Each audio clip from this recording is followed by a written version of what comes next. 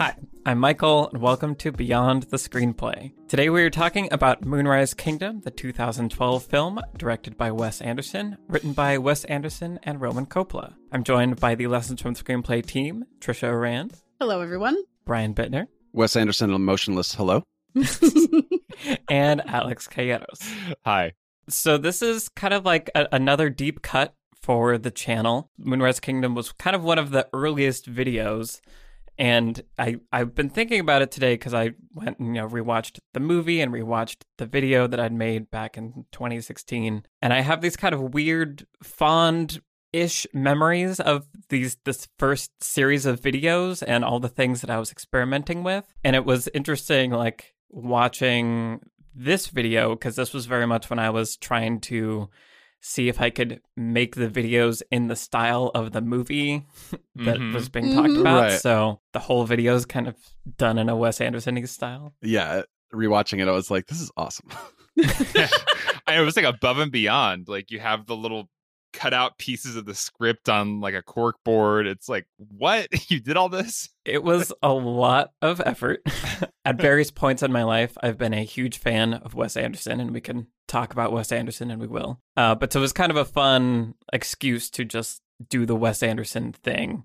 And yeah, I spent a lot of time in After Effects creating all those camera moves and how to add just a little bit of that wide angle distortion to make it feel like a really wide angle Wes Anderson look and stuff. So that was fun. And also just the other fun, like happy memory I have is that I think this was the first video where someone left a comment saying that the video made them cry. And like that was an amazing feeling because this movie makes me cry, and I was kind of hoping to capture some of that emotion in the video. So anyway, that's my little trip down memory lane for the video. And listeners, if you haven't watched this video, like it is one of my favorite ones on the channel. And it like I was a friend of Michael's at the time, and I was like watching the channel, but like casually. And then I saw this one when you made it, and I was so impressed. It is really cool. You know, incorporates all the different like font things and framing things. It's a fun interpretation where, you know, we like to get clever with that stuff now, but it works really well in this particular case because the video is about the style of this movie and how the style like accentuates the theme and like comes together with the material really well. Yeah.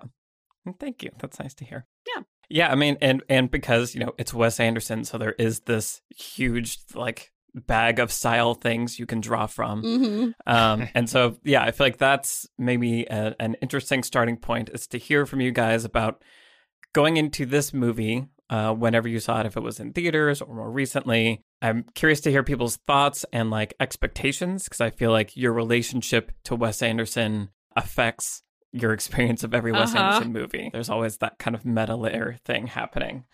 So I already kind of know what Alex is going to say. Brian, what's your thoughts? Yeah, I definitely enjoy this movie. I think it's something we've talked about a couple times very recently with Dark Knight Rises, which was there's a moment, I think, in any stylistic filmmaker's career where they sort of have like hit their sweet spot. And then there's a moment where their style can like kind of get in their way, at least for me personally. So it's like you have Reservoir Dogs, which like shows promise. And then you have Pulp Fiction, which is like, look what like when it's perfect. And you have Kill Bill, which is like, look what happens when he goes crazy. Yeah. And then you have like Memento to Dark Knight to Interstellar, or like early Tim Burton stuff to Batman Returns to like Charlie and the Chocolate Factory and Alice in Wonderland and Dark Shadows, where it's like, it's just like full on, full tilt, you know? And I think Wes Anderson's that's kind of my issue with Wes Anderson, sort of latter day Wes Anderson, is like, I love early stuff like Bottle Rocket and Rushmore. And then you get like Royal Tenenbaums, which I think is one of his like, sort of, this is like the style matches the substance and everything sort of seems to be like working perfectly. And then like I liked Life Aquatic, but it started to feel like, wait, this is just kind of like Tenenbaums at sea. It's like, look, we're doing more of this, but now it's bigger and there's like more cartooniness. And then you get to like Grand Budapest and the trailer for it's called The French Dispatch, which just looks like, you know, it's like so aggressive. Yeah. It's like you're slapping me in the face with your style. Like, right.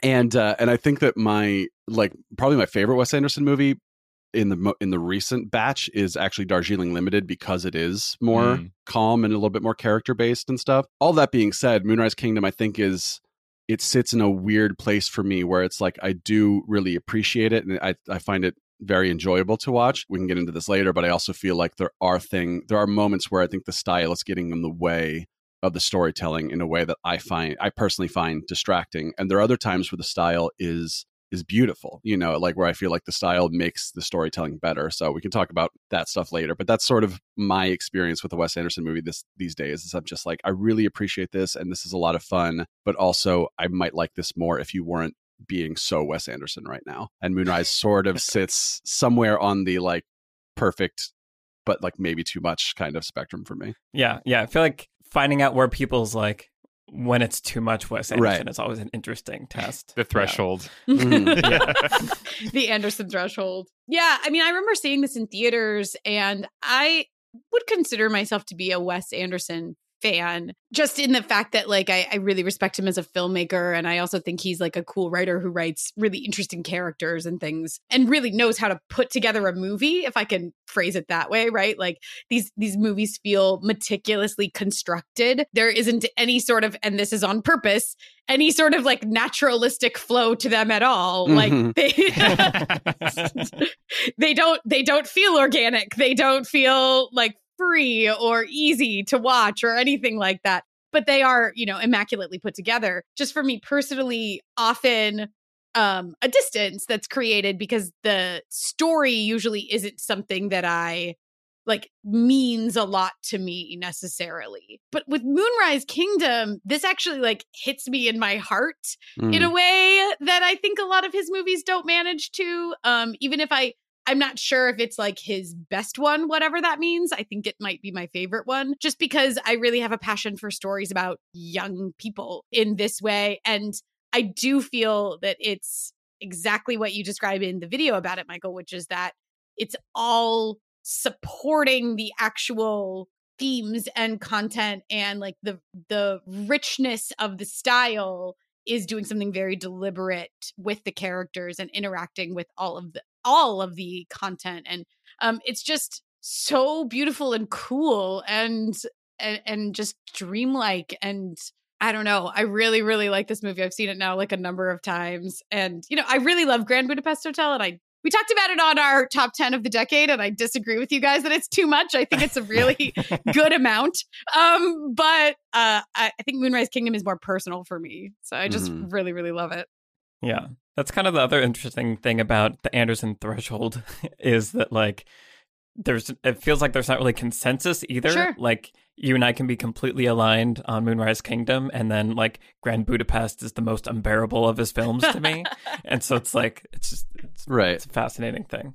Well, I think what happens is like, and yeah, we'll get to, I want to hear Alex, but when you do something that sets you apart, that thing that sets you apart is what gets you noticed, and it is what people tell you they love. Yeah. And then I think it's hard as a creator not to get this voice in your head that says, well, then that's what people want. We need to do that.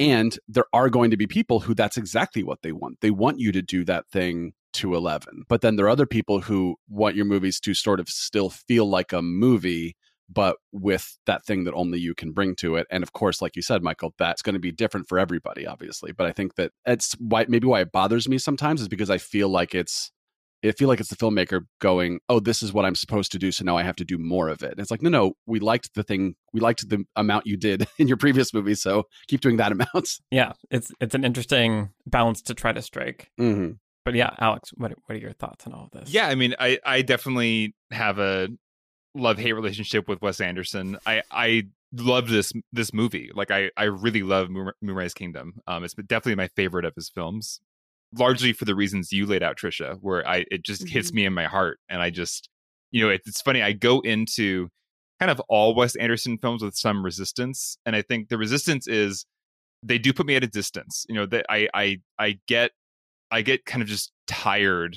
by the, like, we're coming out on this scene and somebody's basically posing, and the way they're eating this sandwich is kind of like cheating out to camera, like, because they're like in a little like diorama right now, and it's like I don't know why, like that's charming for a minute, but like in every movie for all things, it's just getting kind of annoying to me. and not really doing anything for me except for telling me, I am Wes Anderson, like, hear me roar, like, look at how everything's a goddamn dollhouse, and whatever. So it's like, I like that if it's like, if it like makes a difference to the story and is like there's a reason to do it besides the fact that I am Wes Anderson and so here we are in a dollhouse. Mm-hmm.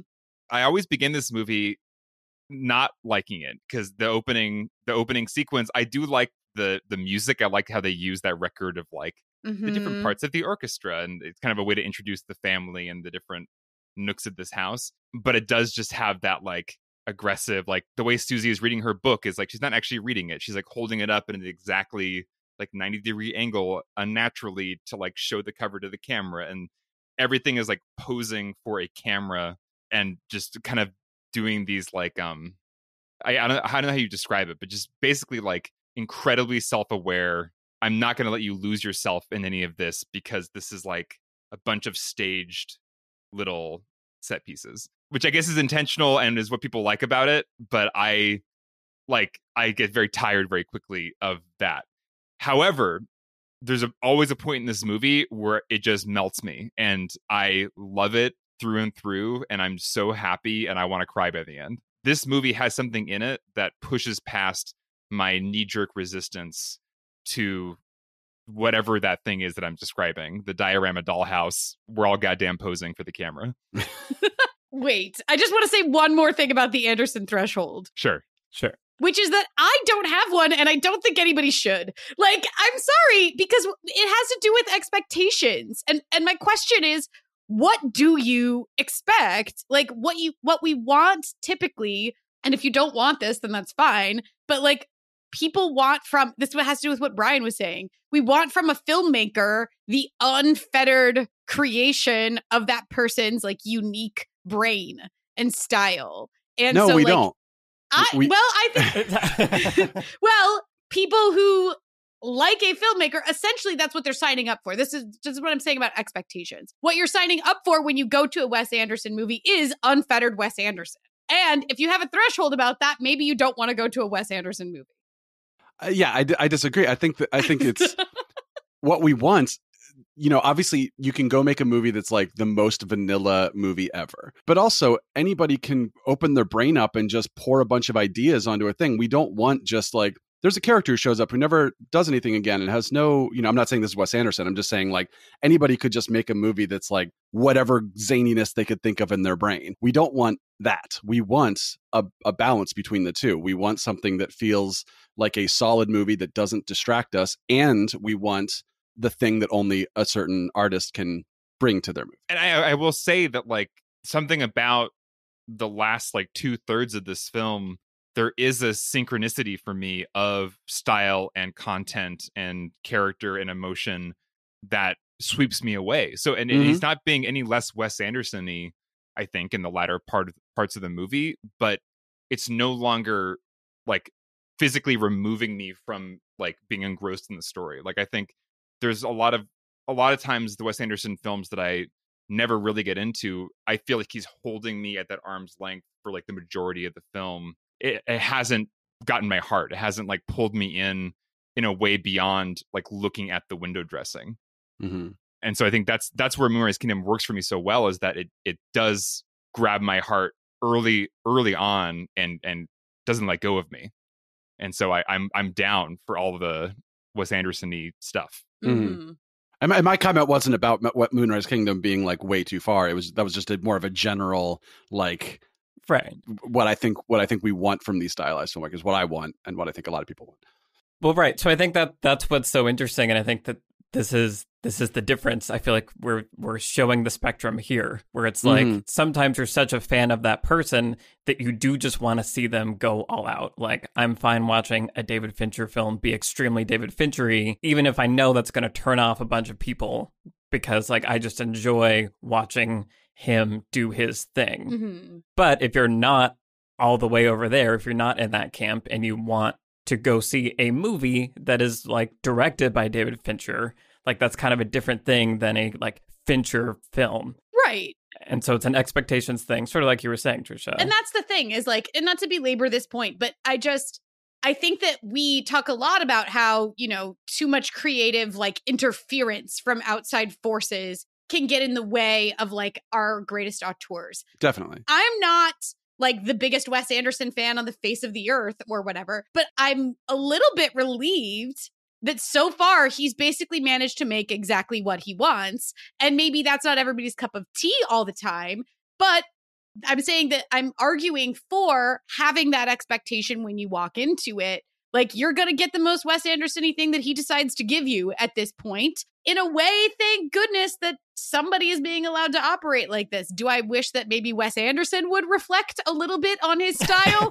Sure. Do I wish that Tim Burton would also do that? Absolutely, I wish that. Like, take a step back, Tim, for a second and really think about this. But I'm saying it is nice when you go to a movie like this by basically an auteur that has been given pretty much free reign and large budgets to make whatever they want.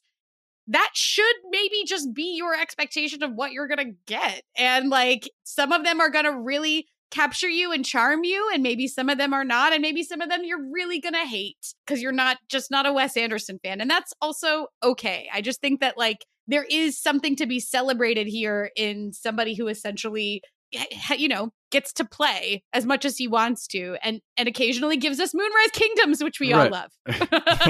No, definitely. I think quick example is there's a new Charlie Kaufman movie, which I know, Trisha, you've seen. Yes. Mm-hmm. That is an example. Right. And I personally loved it, partially because there hasn't been a live action Charlie Kaufman movie in 12 years. So I was just like so happy to have a Charlie Kaufman thing happening in my brain again. And Netflix pretty much gave him free reign to make exactly the movie he wanted to make. And again, I loved it, and I'm so happy that it exists. That said, I definitely don't think it's the best version of that movie. I think the best version of that movie is something that maybe a Spike Jonze or, like comes in and says, okay, cool.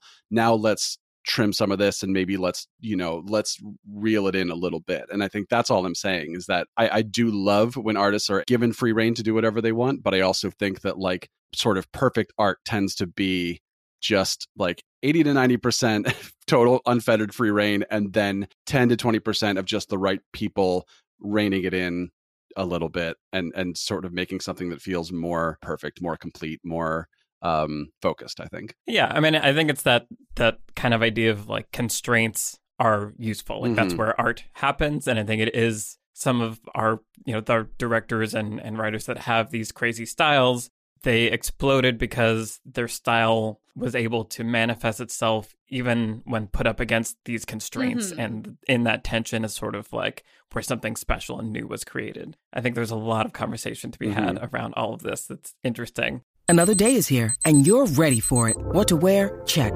Breakfast, lunch, and dinner? Check. Planning for what's next and how to save for it? That's where Bank of America can help. For your financial to-dos, Bank of America has experts ready to help get you closer to your goals. Get started at one of our local financial centers or 24/7 in our mobile banking app. Find a location near you at bankofamerica.com/talktous. What would you like the power to do? Mobile banking requires downloading the app and is only available for select devices. Message and data rates may apply. Bank of America N.A., member FDIC. And I do want to talk about Moonrise Kingdom, but I feel like the last kind of required topic of Wes Anderson that I wanted to look into is the idea of film as a language. And I feel like Wes Anderson's style is messing with that. It's like he's invented his own language or its own dialect or whatever you want to call it, where, I was listening to you talk, Alex, and we've talked about Wes Anderson before, but sort of like, talking about how every shot is like staged and everyone's posing for a camera and like all these things. But like in quote unquote normal movies, that's also what's happening. Right. Like everything is always posed for the camera. Well, it's almost drawing your attention to the artifice. Right. Yeah. Right. I think that also reveals just sort of in some ways how perhaps arbitrary what we think of as normal cinema is, where like, we have an idea of what invisible filmmaking should look like, but that's probably just because we've been trained, like that's a thing that's evolved over time. And I think it kind of gets at a thing, for me where, you're saying it makes you really tired, where every scene is like, oh, they're posed and like it's doing this thing, it's doing that thing. That is how I feel when I watch normal movies. And I feel Like all Sure. movies? Yes, pretty much. And like, especially when we were talking about Her, and I was talking about like, yeah. oh, okay, here's the handheld shot where we do that. Like, that's how I feel, where it's like, okay, here we go. You're going to do that thing now. Cause like, that's the thing you do. And we have to like wait for you to finish doing your thing until we get to the point of like what it was. Michael just knows movies too well. He can't enjoy them anymore. It's all over. Well, and so I think it's interesting because I find things like Wes Anderson and sort of, you know, I talk about Portlandia also, and just kind of Fred Armisen in general as a like things that aren't trying to work on that surface level, aren't trying to create a like believable reality. Yeah. And sometimes that's more relaxing for me and lets me then interface deeper with what they're actually then talking about or doing, because I'm not distracted by them doing all the work to construct the invisible, the thing that lets you believe that this thing is happening, even though it's a construct and all that. That is stuff. like the most Michael I know. problem I've ever heard. That's amazing. Like, I appreciate when movies keep me at arm's length and I don't have to actually feel immersed in them at all.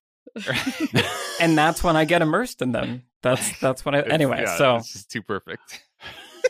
there's all that, but yeah, I feel like Moonrise Kingdom, I think, as we're kind of all saying, it has that thing where Wes Anderson's style and the story and, you know, the themes that are being discussed kind of all click. The thing that resonates with me emotionally also, I've realized it's kind of like Inside Out, like stories, like kind of coming of age stories and like the loss of childhood and that innocence always resonate with me. And I think this film is really interesting in how it, you know, it's about these kids that are kind of trying to be adults and trying to do what they think, you know, an adult person should do or should be. And meanwhile, you have all these adults that feel like lost and are super unhappy. Right.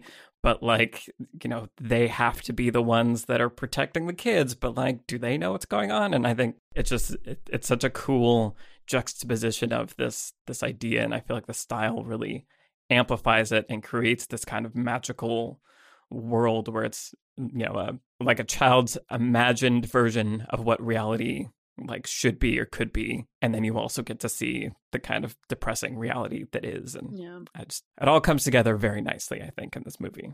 Well, I think part of it is because it's set in the past, like it's set in the 60s, and I think that also helps to create that storybook, like nostalgic kind of feeling to it. And of course, it looks very, I don't know if gauzy is the right word, but you know, it's 16 millimeter. They shot it on 16, which is like my brain breaks every time I remember that. I'm just like, well, yeah, of course they did, because it looks, you can see that like, film. Quality. Yeah, exactly. Quality to it. And of course it's so gold and green. Yes. Like everything in it is gold and green and it looks like a vintage photograph, right? Mm-hmm. And it has this, of course, whimsical soundtrack, which is really beautiful and everything. But I do think the choice to set it in the past, which a lot of his movies are not, since they don't exist in like a time or place exactly, they don't exist in reality. So you could kind of argue this about virtually anything that he's made. But I do think it works really well. And like, you know, all of the other like story elements that create that nostalgia, summer camp, right, is like very like, you know, and then this tape recorder that they have, and they're writing notes to each other. So like even, you know, those of us that grew up in the 80s and 90s, where we didn't necessarily have like the record player where she steals her little brother's record player and listens to like a 45, it was still the way that we experienced communication and media and like summertime even, right? Because this is a summer movie, and summer in literature and like narrative history and language represents like youth and childhood. And then when summer draws to a close, we have like, metaphorically speaking, the end of youth and childhood. And the name of her house is Summer's End. And like, it's all in the gold and green summer. Like, we get it, but it all does come together around the exact thing that you're talking about this like move toward maturity. I also think that the times when the movie looks the most like vintagey is when they are on the beach and they're like dancing, and it's sort of doing, and it gives you this like Hal Ashby, Harold and Maude kind of feel to it, where it just sort of feels like, talking about someone like Tarantino, it's like, I want to make my movies look like the 70s. Like, why? I don't know. I just am. It's like, okay, but I think with Moonrise Kingdom, it's like, even if you didn't grow up in that time, you do recognize that as an old thing. So it's like, if you've seen a movie from the 60s or 70s, especially those sort of like more like hippy dippy movies, not like a Hitchcock movie. And I think that's like, because you recognize that as an old thing, then you sort of feel nostalgia for these children. It's like you're remembering your own childhood, but you're also remembering a past time of, past era, basically. And I think that's one of those moments where I feel like the style and the substance work really well together. I think another part of the nostalgia for me in the film is the kind of genuine sweetness at the core of so many of the characters, including the adults, like the Bruce Willis cop character. He's so adorable. Just like such like a dopey, sweet guy. The Edward Norton camp, what they called a khaki scout leader. There's something that's just very innocent about the people in this story. Even the characters that are kind of like villains for a minute, like ultimately are revealed to kind of they're generally a good person beneath their flaws. And I think there's something really lovely about that. Like, you don't see many modern films with an entire cast of characters that at their core are just like good people who are making mistakes and ultimately just kind of like want the best. Right. I really, that's part of what wins me over with this film, is I'm just so charmed by a world in which people aren't super cynical. They're not in this like modern cynical mindset. There's just a genuineness to the people on this little island and their little community. And I love that in a Wes Anderson movie, because I think that's part of maybe other Wes Anderson films that have maybe put me more at arm's length, maybe don't have that warmth at the core of the characters. And this one absolutely does. Like, once again, even the characters that are cast as kind of villains, like the Tilda Swinton character, even by the end, social services. Social services. Like, she's kind of on board with the adoption by the end and is like kind of like, going through with it and cooperating. And it just seems like everybody's like trying to do the right thing by the end of the movie. Yeah, I just love that about it. And I think it contributes to the nostalgia feeling. Real quick, I just want to mention that I love that Tilda Swinton is here, because Wes Anderson is what Tilda Swinton would look like if she were male. Or like what Beck would look like if he were human. He's just sort of like Right. There's always like the Wes Anderson like sort of carbon copy characters. It's usually like a Wilson brother or something in like corduroy pants. Right. One thing that really contributes to the feeling that you're describing there, Alex, is something Michael pointed out in the video, which is the lack of artifice, right? Characters aren't performing. They're not trying to look cool or like put up a facade, really. There's no deceit going on. Like, when the characters sneak away, they're not like lying to do so. They happen to like, escape. But there isn't that sense of people are trying to act tougher or cooler or whatever than they are. And everyone's emotions are just right there on the surface. So like the moment that I always think about with Edward Norton's character, Scoutmaster Ward, is like the very first scene where he's like, Jiminy Christmas, he flew the coop. And it's genuine, just complete surprise. Like, in any other movie, that character would need to like downplay his surprise or be tough about that fact or something. And even when he's talking into his recorder by himself at night, and he's like kind of praying, he's like, please let us find him. Let him not have fallen off a cliff or something. Like, but there's this sincerity to it, even though, the performances are stilted. The characters are written without artifice. Yes. And I think it creates that sweetness that you're talking about. And one of the moments that always gets me is the one where it's near the end. And I think it's maybe the one character that isn't really offered redemption by this movie. And it's the Lucas Hedges character. God bless him. After seeing him in so many like recent things, seeing him as a kid is so fun. Yeah. Redford is the name of the character. But that moment where Sam confronts him later at the other Boy Scout camp, and is like, why don't you like me? And just the bare like honesty of that moment, where have any of us ever thought about asking our bullies, why don't you like me? Right. What did I do it's a really interesting moment where you have no idea what Redford is going to say. Like, what could Redford say in that moment? And of course, what he says is, "Why should I?" Nobody else does, which is the most painful thing. Yeah. Awful. Right. But it is, it creates that sense of people could really say what they mean. And they do really say what they mean in this world. And that's beautiful. And it doesn't happen in real life. And that's why I'm glad that this movie doesn't try to act like it's real life. Right. Yeah. That's why it really works for me in a way. Because it's like I get to have this experience because it's not trying to be real life. And so much of what's charming about Sam and Susie's relationship is that just blunt honesty between the two of them, which is so sweet and so like unguarded and refreshing to watch a love story like that. Yeah.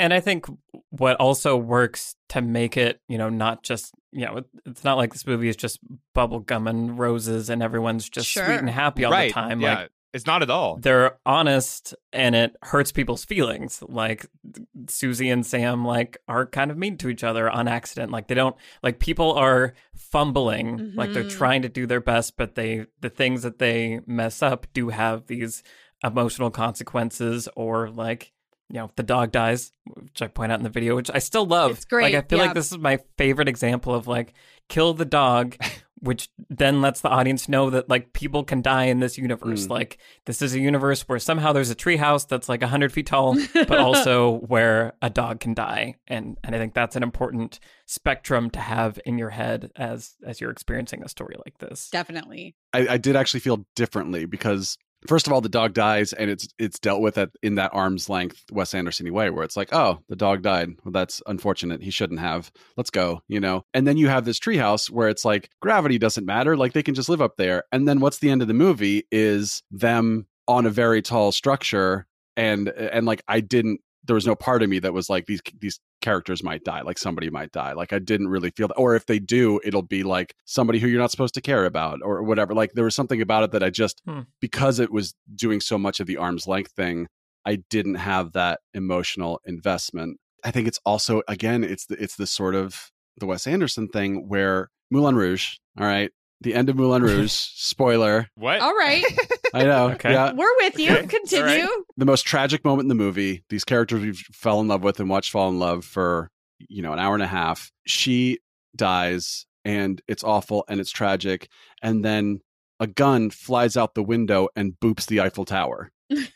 Yeah. While like the moon is watching in the background or whatever. And yes. it's just, to me, it's like, it just feels like the biggest emotional FU. Wait, hold on. That's not after she dies. It's not after, it's before. Well, sure. But I'm saying like it's during the most like dramatic moment of the movie. That's what I'm saying. Is like I feel like, well, now I'm like that moment in the flow of that scene totally works for me. I agree. I just have to chime in and say, right. We're gonna talk about Moulin Rouge. Right. I'm like less now emotionally affected by the ending of the movie because now I'm like, but this is a universe where like guns go boop on the Eiffel Tower. Meanwhile, Moonrise Kingdom, it's like, oh, this moment where they're on the edge of the thing and like da-da-da. And then what happens, like they lightning kiss and then they're hanging off the side on a rope, all holding hands. And again, it's like the Wes Anderson-iness works for me in other points of the movie, but when it is supposed to be like, here's the emotional climax to the movie, I'm like, but then why is it also like one of the silliest things you've done so far? And I think that like, that's where for like people who just want more of the Wes Anderson, as we were talking about, that's maybe like the perfect sequence for them. And for me, I'm like, I like when they're exchanging letters and every time you see a different thing, there's like different stuff going on in the background. I'm like, that's great because you don't need to be like emotionally invested in this letter exchange. It's just, here are these characters, here's their lives. But when it is this big emotional moment, I'm just like, am I supposed to be laughing or am I supposed to be like, am I supposed to feel warm feelings now? I don't really know what to feel because I feel like you just tried to do emotional things, but also did like the most cartoony thing in your movie at the same time. # Moulin Rouge. Wow. I think that is a completely valid way to feel. Yeah. You are allowed to feel your feelings. Thank you. I mean, yeah, it's interesting that finale for me, I think because, yeah, what is emotional about it for me is resolved like before they're all hanging off the building, like like the adoption going through, like that's what gets me about that scene. And sure. I don't really think they're going to kill those kids. Yeah. So So I do feel like, I mean, I think the danger, I do think the danger is real in that scene. I didn't put it together that because the treehouse existed, this means they can't fall and hurt themselves. Well, and to be fair with the treehouse, he says that's a guaranteed death from that height. And then they continue to use it, and it's fine. No. Well, nobody fell. Nobody fell. Right, it's risky. Yeah. Right, nobody fell. Right. They continued to be at this extreme height, and there was no consequences. You could be in a tall thing and not fall, and then sometimes you fall. Like the door falls off the treehouse when the khaki scouts are in it, and there's nobody like a cares. 5 second. No, there's like a 5-second silence while they wait for it to hit the ground, so we can sense how tall the treehouse is. And then they turn around and keep talking, and the guy doesn't move away from the door. He just keeps. No, the kids kid are being has a stupid. face of like, well, that was a close one. I think that's what. Basically, I know what you're saying, Brian, but yeah, the final sequence works for me because I don't think the main point of that scene is like the danger part. It's about the, convincing this kid that he's got a future to live for and, a parent finally. And so that's, once that's resolved, I'm kind of okay with like whatever the goofy, the like miniatures of them hanging off of a church, whatever that is. And also, this to me reads as an elaborate parable, essentially, which I think it's supposed to, given that it's juxtaposed against a classic Bible story, which is like a myth, Flood. Right? A parable. Yes, exactly. Mm-hmm. And so, it's like referencing other, stories of like young love that we've seen before. It's very Romeo and Juliet in that way of like, they're willing to give up everything to be together. And I think the willingness to die is like sort of where it gets dark and real, right? Where they're like, we might jump, we're going to try to swim for it, but the fall is going to kill us maybe. And we're willing to do that because we feel so ostracized and isolated from this community. Because that's the thing for me, I guess, when I watch this is that, yes, it's a beautiful coming of age story and it's a story about young love. But ultimately, to me, it's a story about lonely people who find a community. Definitely. Right? Like, it's all of these people who are spread out on this island who are isolated. There aren't roads that connect them. There are very few, like, phones that connect them. There's a community, but it's all of these isolated individuals. And as it turns out, the most isolated young man among all of them is the one that ultimately actually brings the community together and, like, helps everybody kind of find each other. He helps Susie kind of connect with her family. He helps what is Bruce Willis's Captain Sharp? He helps Captain Sharp. Like, he's this lonely old bachelor. He helps Scoutmaster Randy Ward, like, find love, actually. And so for me, it is a story about Sam and Susie, but it really is about that sheltering idea of when they come together at the church, they're like, coming together as a community and being drawing Sam back into that community is ultimately what saves all of them. And so I think that sense of Sam and Susie feel so alone that they're willing to die still is resonant because that feeling is real regardless of anything else. Yeah, and I think that's why I kind of compare it to Inside Out in my head, where it's like this. It's a story of like finding a place where you belong, which is kind of cool, or creating a place where you belong. And like, it's okay to be sad. It's okay to be you is, I think, a really powerful message. And I think this film does capture that in a really like beautiful way. I mean, when it gets to the end of the movie and that musical cue with like the child choir, whatever that sound is. Yeah, when that's like playing and just those last images of Susie and Sam and he's getting into the cop car with his little cop outfit, like I definitely always cry. Like it's like guaranteed I'm going to be tearing up at that part of the movie. And I just, any movie that can like guarantee do that to me, I'm very impressed by. Like no matter how many times I watch it, it has touched me that way. And so, yeah, for all my like Wes Anderson, like allergies, I'm so impressed with his ability with this film to like cut through all of that and just like grab me.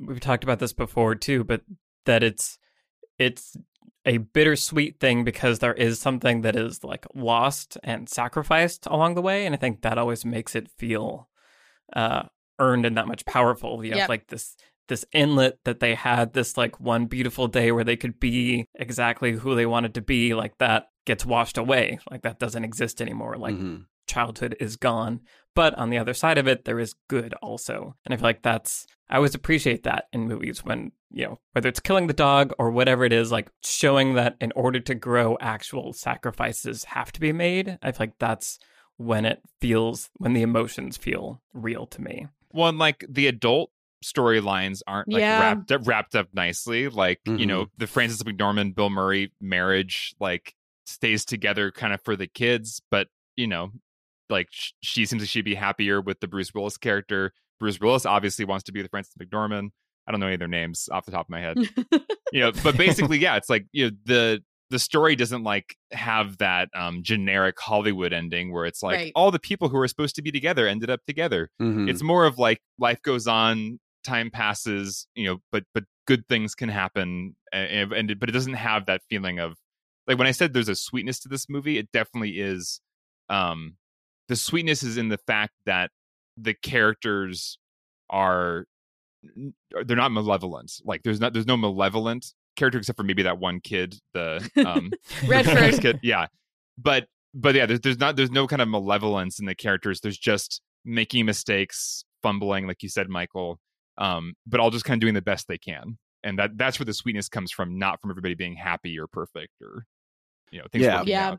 Yeah, one of the things I love is the sort of the like childhood feeling of adventure, that you get. Definitely. Like, I mean, any Wes Anderson movie has the like, oh, let's have our checklist of like strange items that we brought or whatever. But when it is a khaki scout and it's some kids going away, like that feels really resonant to me because I remember being that kid, being like, it all makes sense. It's like the Wes Anderson things are being plugged into like the right thing, Right. Yeah, exactly. And I think I remember like watching Batman and being like, I need a utility belt, and like asking my mom to like help me make a utility belt and deciding what would go inside it for when I go on my adventure, whatever, that kind of thing, And then there is the sort of the kid confidence, like you were saying, Michael, like kids trying to sort of act like adults, and you get the most of it when Sam just like saunters into the like play and he's checks the water fountain, and then and then he just comes out and says, "What kind of bird are you?" "No, what kind of bird are you?" Just like the weirdest like kid confidence ever. I think one thing I love about Wes Anderson is when he does give you glimpses of what's going on under this veneer. Is that like the characters are sort of acting in this very stilted way, and the movie is sort of acting in this stilted way, but then there's something else going on underneath. And obviously with him, you have the sort of like, oh, he's a troubled child and da-da-da.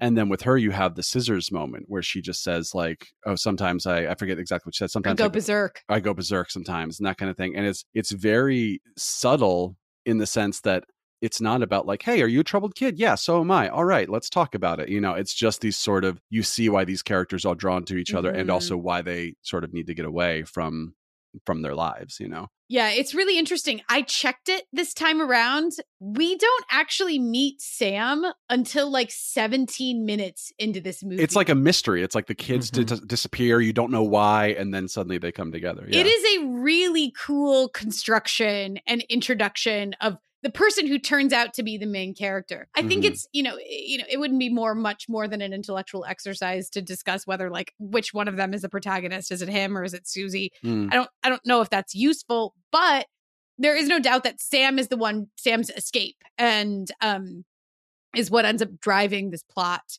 really. And it creates all of this, I was going to say, conflict around him before we even meet him, where the khaki scouts going like, he's dangerous. Like, I don't want to be the one caught without a weapon. We're like, is he? Like, well, who is he? And also, why do you people have weapons? You're children. That's part of the kind of like 60s thing is like, these kids are doing like super dangerous things. They have all these weapons. Like, this shouldn't be allowed, but it's total lack of supervision. It's pre-helicopter parenting. It's just like kids are running wild with like dangerous objects.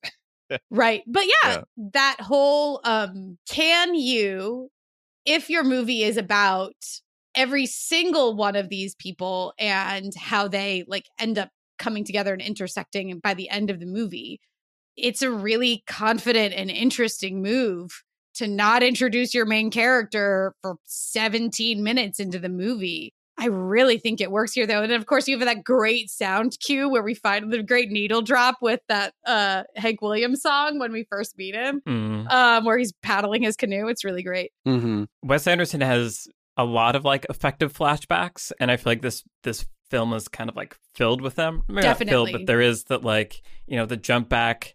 You know, we see Sam and Susie finally meet in the field. We just see them looking at each other. And then it's like 1 year earlier and we get that sequence where they meet and we kind of like get it. And then later we get the flashback of them writing letters to each other. And I feel like it's one of the most effective sequences where they're writing letters and it keeps getting cut off. So you're having to kind of piece together the things that they didn't quite get to say, but you have the visuals of each place that they're in and what their lives are. And just in a very efficient little period, so much plot information and like emotional information is like downloaded into your head. I feel like that's the other thing about the Wes Anderson style and why I think studying this movie makes sense to me anyway, is that, you know, talking about film language again and how, you know, the performances are all like very stilted and like dry, but still somehow there's like deep emotion conveyed. Absolutely. And I think that's what's so interesting is that it's like, it's not relying on, you know, a handheld shaky cam and some actor's face bawling and like reaching for the Oscar to like convey the emotion. It's somehow creating that through all these other tools. And there is like great performances happening, like within the, you know, the framework of a Wes Anderson film. I feel like you can get it and be on and or not. And I think there are really fun performances in here. But it is just interesting to kind of watch it and just see what are all the other filmmaking tools being used to convey that. And a tiny example of that maybe isn't the most effective, but when we're first meeting Edward Norton, you know, we have him going through the camp and he's talking to all the khaki scouts and stuff. Once they're all marching out to go search for him, the one kid, kind of in like a weird Saving Private Ryan scene, is like, what were you before you were like a khaki scout? Like, what's your real job? And he's like, I was a teacher. Why are you asking me this? And then he walks out of frame and comes back. I'm going to change my answer. I'm a khaki scout first, and then I'm a teacher. And so it's like the performance isn't doing all the work. It's that moment where you kind of see him changing how he wants to present himself. That's conveying, you know, this is what he's caring. This is what he cares about. This is kind of what he's struggling with. Is like, is he this khaki scout leader that he wants to be or not? I think it's paid off when he jumps away from the explosion. That part is like so ridiculous with like the kind of cheap, like just like After Effects fire. Right. Like, you know, and that's the kind of moment where like the Wes Anderson goofiness works for me, because I'm like, this is supposed to be a goofy moment. Like I am supposed to be having fun watching surprise Harvey Keitel get carried away by Edward Norton. I mean, I love in that same scene, Michael, the tableau of the like Last Supper style of table where they're like Edward Norton is seated right in the middle and the khaki scouts are all there. And then there's an empty chair, right? And the same thing where like they discover the hole in the tent. It's, again, to me, it's like a thematic reminder of like, there's a Sam-shaped hole in this story, in this community that, you know, we don't even understand what is missing in this community yet. And then we eventually like come to see that. But yeah, it's just, it's exactly what you're saying. The filmmaking is doing the narrative and the character work for you. Even when Sam is not on screen, we're getting the character work from everybody else and from what the camera's doing. To answer your question, not that you were even asking it earlier about who's the protagonist, I think now that I've thought about it, I really think it is Sam, because there's a dramatic question raised about him when his foster parents don't invite him back. It's basically what's going to happen to him, where is he going to go? And it's answered in that climax with Bruce Willis agreeing to adopt him. So I feel like that tells me pretty clearly that that's actually what ultimately what the story is about. The dramatic question is about is like what's going to happen to this kid. Right. And in the second half, we have, you know, I love the moment where the scouts come to rescue him and he says, not without Susie. And then she pokes her head in and there she is, you know? So it's like lovely. Yeah. But we definitely spend more time with him, at least post midpoint, because it's more like he becomes sort of a little bit more of the central character in the second half of the movie. Yeah, definitely. Again, kind of the last thing about the Wes Anderson style that now, you know, it's been a while since I watched a lot of his movies because I was a little worn out. But I do kind of want to go back and rewatch a lot of them. Is that this dry arm's length style, I think when it works for me, it's kind of doing the 2+2 thing that we talked about in No Country for Old Men, where, give the audience 2 and give them 2 and then let them create 4. Mm-hmm. And I feel like this kind of does that for me emotionally, where it's like, it's not going to supply you with the emotion that you're supposed to feel right now. It's going to give you the 2 parts that together synthesize the emotion. And if you're plugged in and synced into it, I think it can bypass some of the defensive walls that can be built when you're used to, emotion coming in a certain way. And I think that's one of the things that I like about Wes Anderson as a filmmaker, and the way he uses the film language. And what I think is so effective in this one is that it's at any given moment, what's happening on screen isn't the point. It's how all the pieces that are being presented to you are being pieced together in your head that is what's so affecting. Mm-hmm. And I just think that's a really cool thing to be able to do with film. Mm-hmm.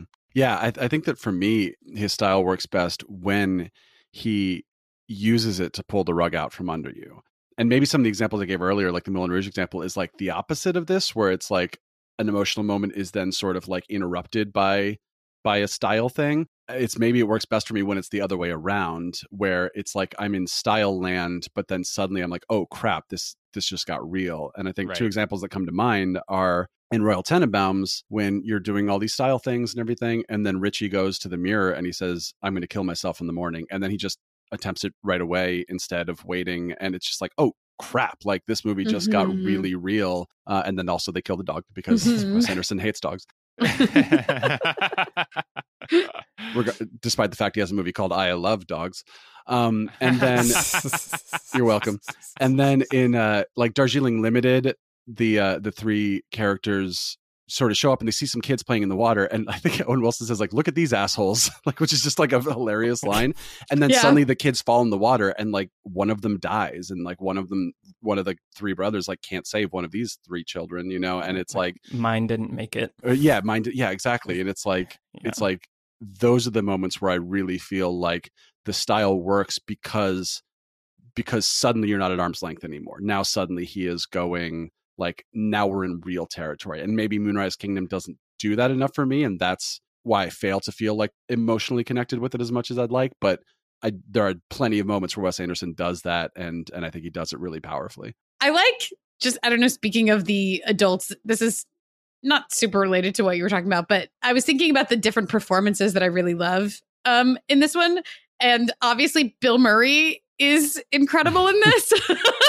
And always, like, of course, he always is. His just like powerlessness throughout this movie, where he just feels so like he's striking out at random and he has no control over anything. And you just sense that frustration where everyone else is kind of just like being as calm as they can under the circumstances. And Bill Murray's character is kind of like voicing this like very primal sort of frustration about how he doesn't understand his family. He doesn't understand his wife. He doesn't understand his daughter. He doesn't understand why anybody else is being calm and normal, right? Under the circumstances.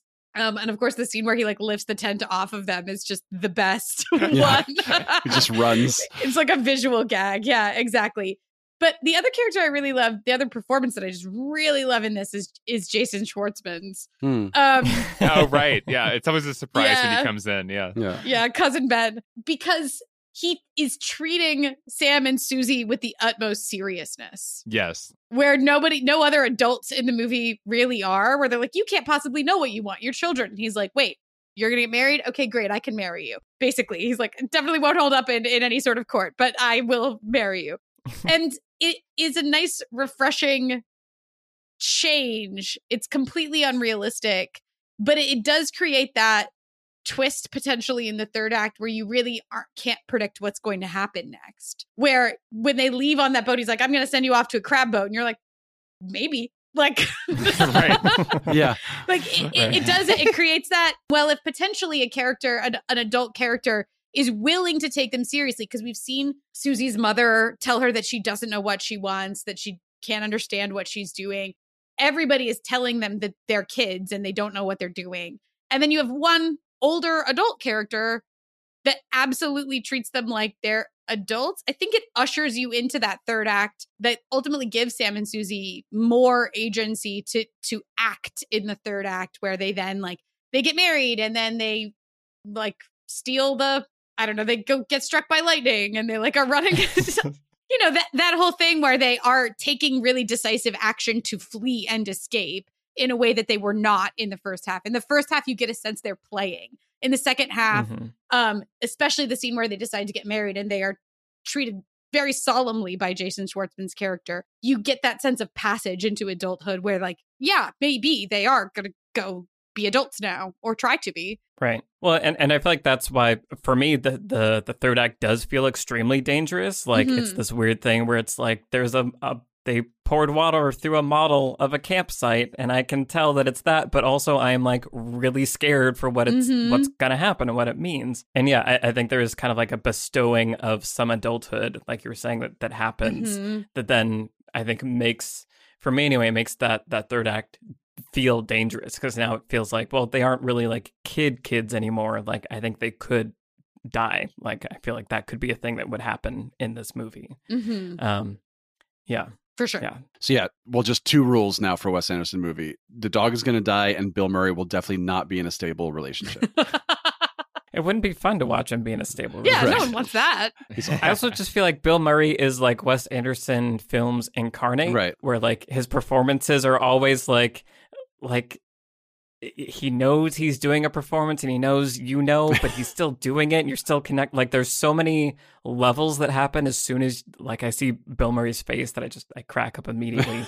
But I'm also like listening intently to what's happening. Bill Murray. They call themselves counselor. They call each other counselor in this. I love it. Yeah. The lawyers. Yeah, so good. Yeah. Bill Murray and Wes Anderson are match made in heaven. Yeah. So I really love getting to interact with our listeners online, and especially on Twitter, because you guys have given me a lot of inspiration about what films or shows I should be checking out, including Dark, which became one of my favorite shows of all time because of repeated recommendations from listeners. So thank you. It's also a place I enjoy sharing what I'm watching or thinking about, like my sudden desire to podcast about the Robert Zemeckis 2000 film, What Lies Beneath, a tweet, A classic. which got several likes, I might add. So there are 5 to 7 people who agree with me. Oh, in that case. So if you want to be in on this riveting conversation, follow all of us and Beyond the Screenplay on Twitter, and let us know what we should be checking out and covering on the podcast. You can find all our Twitter handles in the show notes, and let's get back to the show. Awesome. Well, why don't we go around and say what lessons we're going to take from Moonrise Kingdom? Trisha, do you want to start? Sure. My lesson actually has to do with Bob Balaban. He's so little. Haven't gotten to talk about yet. Yes. As all lessons should. Well, I feel like he also adds that like extra like stress in the third act. Totally. And that is part of what I was going to say, where that the scene on the beach where he's like, the barometer is at like 18 inches and dropping, the wind is coming in hard, like, and you can see the bright light on his face where he's like interacting with the camera and determined against, you know, it's first of all just gorgeous because it's dawn, right, on the sea and the canoes row up and everything. But he's determined to deliver this piece of information to you in spite of the coming storm. But that is what my lesson has to do with, which is, I think that the narrative framework of this, which is introduced at the very beginning, like Bob Balaban comes in and he starts telling us about, here's the island and here's the world. And it's most famous for this storm, which is going to strike in 3 days' time, is really good, I don't know, structural work that goes right at the beginning. If you didn't have that character, you would wonder where this is going. But when we know that the storm is coming in 3 days' time, which again, it's very parable-ish, like it's 3 days' time. We get it. It's like any classic or myth or story or whatever, but it creates this backbone of a ticking clock, a timeline. It's just really basic narrative device. Like, tell us that something extreme or bad or whatever is going to come to a head in the third act of this movie. Tell it to us outright. We don't know how it's going to interact with the characters because we haven't met any of them yet. But it just is effective at piquing the audience's interest and keeping us interested. And Bob Balaban continues to pop up throughout the movie to remind us that something is going on. The wildest moment is when he's on the dock and he's actually being a character love that moment. in the movie. It's such a fun surprise. It is. You're like, oh, you actually you're in the story as well. But yeah, I have no idea how I would possibly incorporate that into my own writing.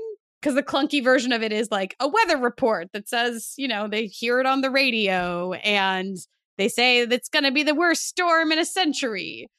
But again, Wes Anderson is drawing attention to the artifice and the narrative aspect of this. And I think that makes the Bob Balaban framework of this really, really effective.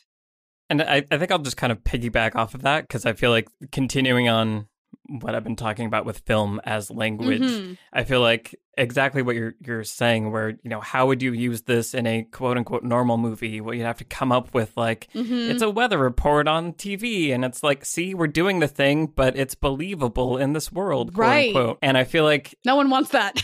I'm just so exhausted by that. I don't know. Yeah. Like I appreciate that language evolves over time and things become familiar, and then someone does something new and then people experiment with that and it changes. And I love that Wes Anderson, has experimented with film language and arrived at something that clearly works for people. And so I feel like whether or not it works for you, I think it's worth studying if you want to be a filmmaker. Like, what is he doing? Like, what are he's using all the same tools that anybody else, like a David Fincher or a Steven Spielberg. Yeah, right. Like, it's all the same tools, but he's using them in a not completely, but in a different way that can still tell a story and evoke emotion and do it in ways that are maybe more powerful in some ways. Like, maybe it's okay to just break the fourth wall at the beginning of your movie and say something bad's gonna happen soon. Like, when did that become not okay? And so I just appreciate things that mess with that language because it leaves room for things to change and evolve, which is always exciting to me. And I feel like this is a great example of a film that has its own language and yet tells a really compelling emotional story as great as any other film. And Susie's storybooks also give us that, like, they lend to that attention on this is a book, right? Like, we're hearing a story essentially being like read out loud or told out loud to us by somebody like Bob Balaban, or in this case, just by Wes Anderson. But again, it draws attention to the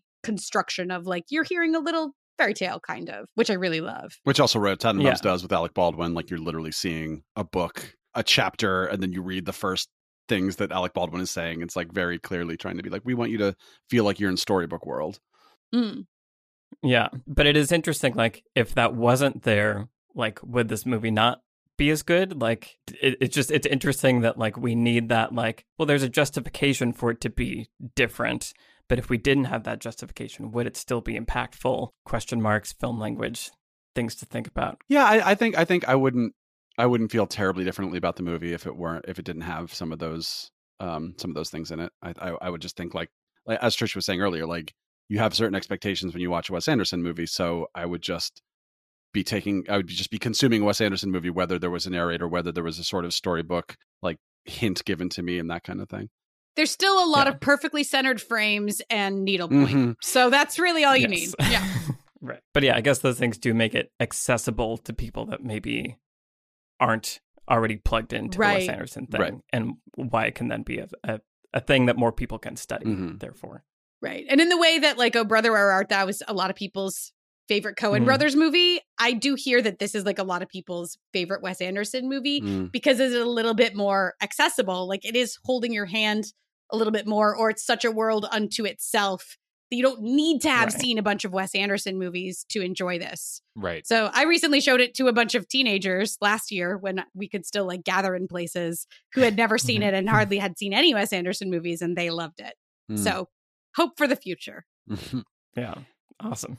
Brian? There's kind of a Butch and Sundance thing going on in this movie. Like, you have these two characters on the run. There's a character named Redford. And then of course the big moment at the end, they say like, well, should we swim for it? Well, the fall will probably kill us. Like, it's that exact kind of thing. And I think that what's interesting about these two characters is, like we were talking about earlier, the fact that they feel sort of like they're outcasts from their families and from society and all this kind of thing. So it gives the characters a reason to feel like they are the only solace for each other. Mm-hmm. It's not just like Romeo and Juliet, like we are in love, but there are also these antagonistic forces. It's not that. It's like the antagonistic forces are why we are not necessarily, it doesn't have to be in love, but why we found each other, and why it's like Collateral is the opposite of this, where I talked about two characters being in a room who have very different very different outlooks and what kind of challenges that can bring. This is a movie where these two characters have this thing in common where they feel like there's something off about them, and they keep being told that there's something off about them, and then they find each other, and they're able to find solace in each other. And then that the first half of the movie is them running from everyone, and then the second half of the movie is now they have allies who are like on their side and trying to support them, but also now the antagonistic forces are growing greater and greater, and there's something beautiful about that. But yeah, it was just something that struck me this time, was even though it is like I said, subtle, it's kind of under the surface that these characters are sort of not thought of as good kids, or however you want to put it, like perfectly functioning kids, like there is this issue to them, but the fact that they then find solace in each other because of that, I think is really cool. I love romances that feel like they're about something. Mm-hmm. Like there's a reason why these people fall in love, and we can see it very clearly. Yeah, that is a kind of a nice even juxtaposition with Romeo and Juliet, where it is just sort of like, we're young and so we're in love for reasons. Whereas like there's gravity to this. Yeah. Awesome. Alex? We've already covered my lesson a lot, which is just what I've been talking about with just how sweet and kind of innocent the characters are, and how the thing that makes me cry in movies is almost always guaranteed to be the bittersweet feeling, whatever that thing is. So whenever a director can put together a concoction that like gives me the bittersweet feels, that's what I want, and I think this movie, because it puts genuinely like kind of innocent, naive, like screwed up but good-hearted characters into truly like heartbreaking situations. Like it's heartbreaking that Sam has nobody who wants him. Like that's really intense. Actually, he's an orphan who doesn't have anybody who wants to even like take him in. So really deeply heartbreaking situations placed into a really like beautiful, charming, nostalgic world. That combo just like does something. And so I think it's a good lesson of like, you can have characters and a world that is kind of sweet and light, but then give it power by not holding back with like how grave and sad and real the actual situation they're in can get, so, and that's what we're talking about with, with the dead dog or whatever. It's like, it's a world in which that can happen, and things can be very serious as well. And that combo is where the power really comes from. Whereas like as we talked about before, I think, there's films where it's just so depressing and the world is so just dark and gloomy and grave from minute one that I don't emotionally engage, because I'm like, this whole movie is going to be just utterly miserable, so I'm not really getting invested here. But when there's this charm and this sweetness that I want to be like a part of, and then the movie like punches you in the gut with like a hard reality, that's when it gets me. Yeah. And so, yeah, kudos to Wes Anderson. He really got me with this one. And the scene where Susie's parents are lying in separate beds, staring at the ceiling, and just they feel so disconnected from each other, I feel like really like paints that sort of opposite picture that you're talking about, Alex, where it's like, this is potentially Sam and Susie's future. Like they could just grow up into older people who don't talk to each other anymore and don't love each other anymore. And there's that counterpoint to love, right? Where we sense that love, they found love in this case, and it's really sweet and beautiful. But we know as adults that doesn't last forever. And the movie takes care to show us that there's an impermanence to it potentially. Well, I think it's part of actually what makes me want to cry at the end of the movie, is because you have this feeling of like, this beautiful, sweet thing is not going to last. Like this is a moment in time, and it's sweet, but it's impermanent. What was I watching recently that somebody told, I think it was Mulan, where What? where someone said there's no bravery without fear. Mm. And I feel like that as an idea is kind of like that, where like you can only, it's like sweetness and optimism is only as powerful as like the forces that it's trying to overcome. And this film has tons of forces that innocence and sweetness has to overcome in order to be present. Yeah. All right. What has everyone been watching? Speaking of Mulan, yeah. What movies, what books, what listening things have been consumed by the humans here? Brian. Wow. So I was invited to be a guest on the Cinefleck podcast by Ethan Colburn, the host. Nice. He pairs a movie with a drink, which is right up my alley. And one thing I love to do is to infuse whiskey based on a theme. So when the early seasons of Game of Thrones were on, I would like go to like watching parties, and I would make one called Debt Keeper, which is a bourbon infused with honey, vanilla, and brown sugar. And it was for the Lannisters. So it was sort of all very rich blondie ingredients. And then for a House Martell, I made one called Rose Thorn, which was infused with rosemary and rose water. R.I.P. Dame Diana Rigg. Yes. Yeah, today. And then I made like an infused rum for House Greyjoy, like things like that. So I just totally love like nerding out on things like that. So he and I were talking, and I said, well, let's do an infusion. I'll teach you how to make it. And he said, great. And then we settled on High and Low, the Kurosawa film from 1963, which is like a really cool kind of crime drama, all about class struggle. It was one of the main influences for Parasite, which I mentioned on our Parasite podcast. And it's really good. It holds up so well. And I taught him, for reasons that will become clear if you listen to the episode, I taught him how to infuse a Japanese whiskey with black pepper, white pepper, and grapefruit, which I'm drinking right now. Ooh. and yeah, so it is out now. And the podcast is called Cinefleck, Cineflek. Nice. Awesome.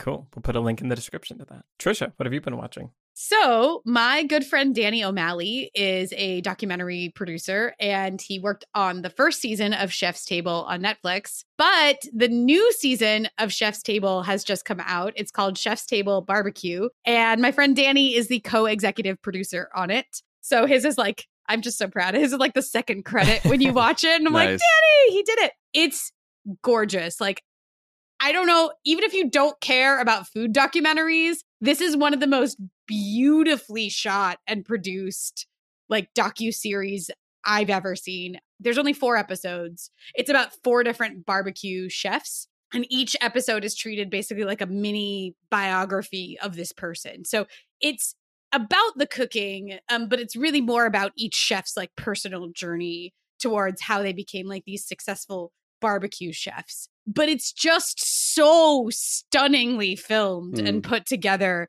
It's just so rich and colorful and beautiful and gorgeously envisioned. And yeah, I was blown away by it. I know that Danny's good, but I was just very, very impressed by it. I was texting him about it. I was like, it looks so gorgeous. It's like the best food porn ever. And he was like, actually on the show, we prefer to call it food romance. And I was like... When I first got a 4K TV, literally Chef's Table was the first thing I put on right? to like, test it, because it's just like it's so gorgeously shot in like gosh, Dolby Vision HDR crazy. Yeah, and they had to finish the whole thing in post in like in COVID times and people working from home, and it just sounds like a Herculean effort on the part of the team. Anyway, obviously I'm very proud of it, but it's also just a wonderful like little 4-part docuseries created by David Gelb. So yeah, definitely go check that out. It's on your Netflix. And since we're shouting out our friends, my good friend Jeremy Lusk was one of the editors on the new season of Chef's Table. So good for him. What? He and Danny are probably buddies. There you go. There you go. Cool. Alex, what have you been watching? I've been checking out The Midnight Gospel, also on Netflix. It's an animated show from Duncan Trussell. He's a comedian who's super into kind of like Buddhism and psychedelics. And so as you can imagine, the show reflects that. It's basically, if you've seen Adventure Time or any of these kind of like adult, Adventure Time is actually for kids, but it's super psychedelic and weird animation style. Definitely meant to be watched in an altered state of consciousness. Mm-hmm. But this show is essentially like podcast interviews. Like it's Duncan Trussell just talking to people he wants to talk to with just insane animation like laid over the podcast interview. So it's definitely for a certain frame of mind, probably for late at night on a certain substance. But it's really enjoyable, and the interviews go to some really profound places. And I think I heard that one of them, I haven't gotten to this yet, is like with his mom, who was like near the end of her life at the time of the like discussion. It starts out kind of like looking like a goofy stoner show, but can kind of go to these deep places really suddenly. If that sounds like your cup of tea, check it out. It's on Netflix, The Midnight Gospel. Nice. Awesome. Michael? I watched Mulan, which is why I said that, but I'm not going to talk about Mulan. Instead, I'm going to talk about that I started Community, which I had never seen before. I think I saw like half of the pilot way back when it was on TV, and I was like, I don't like this.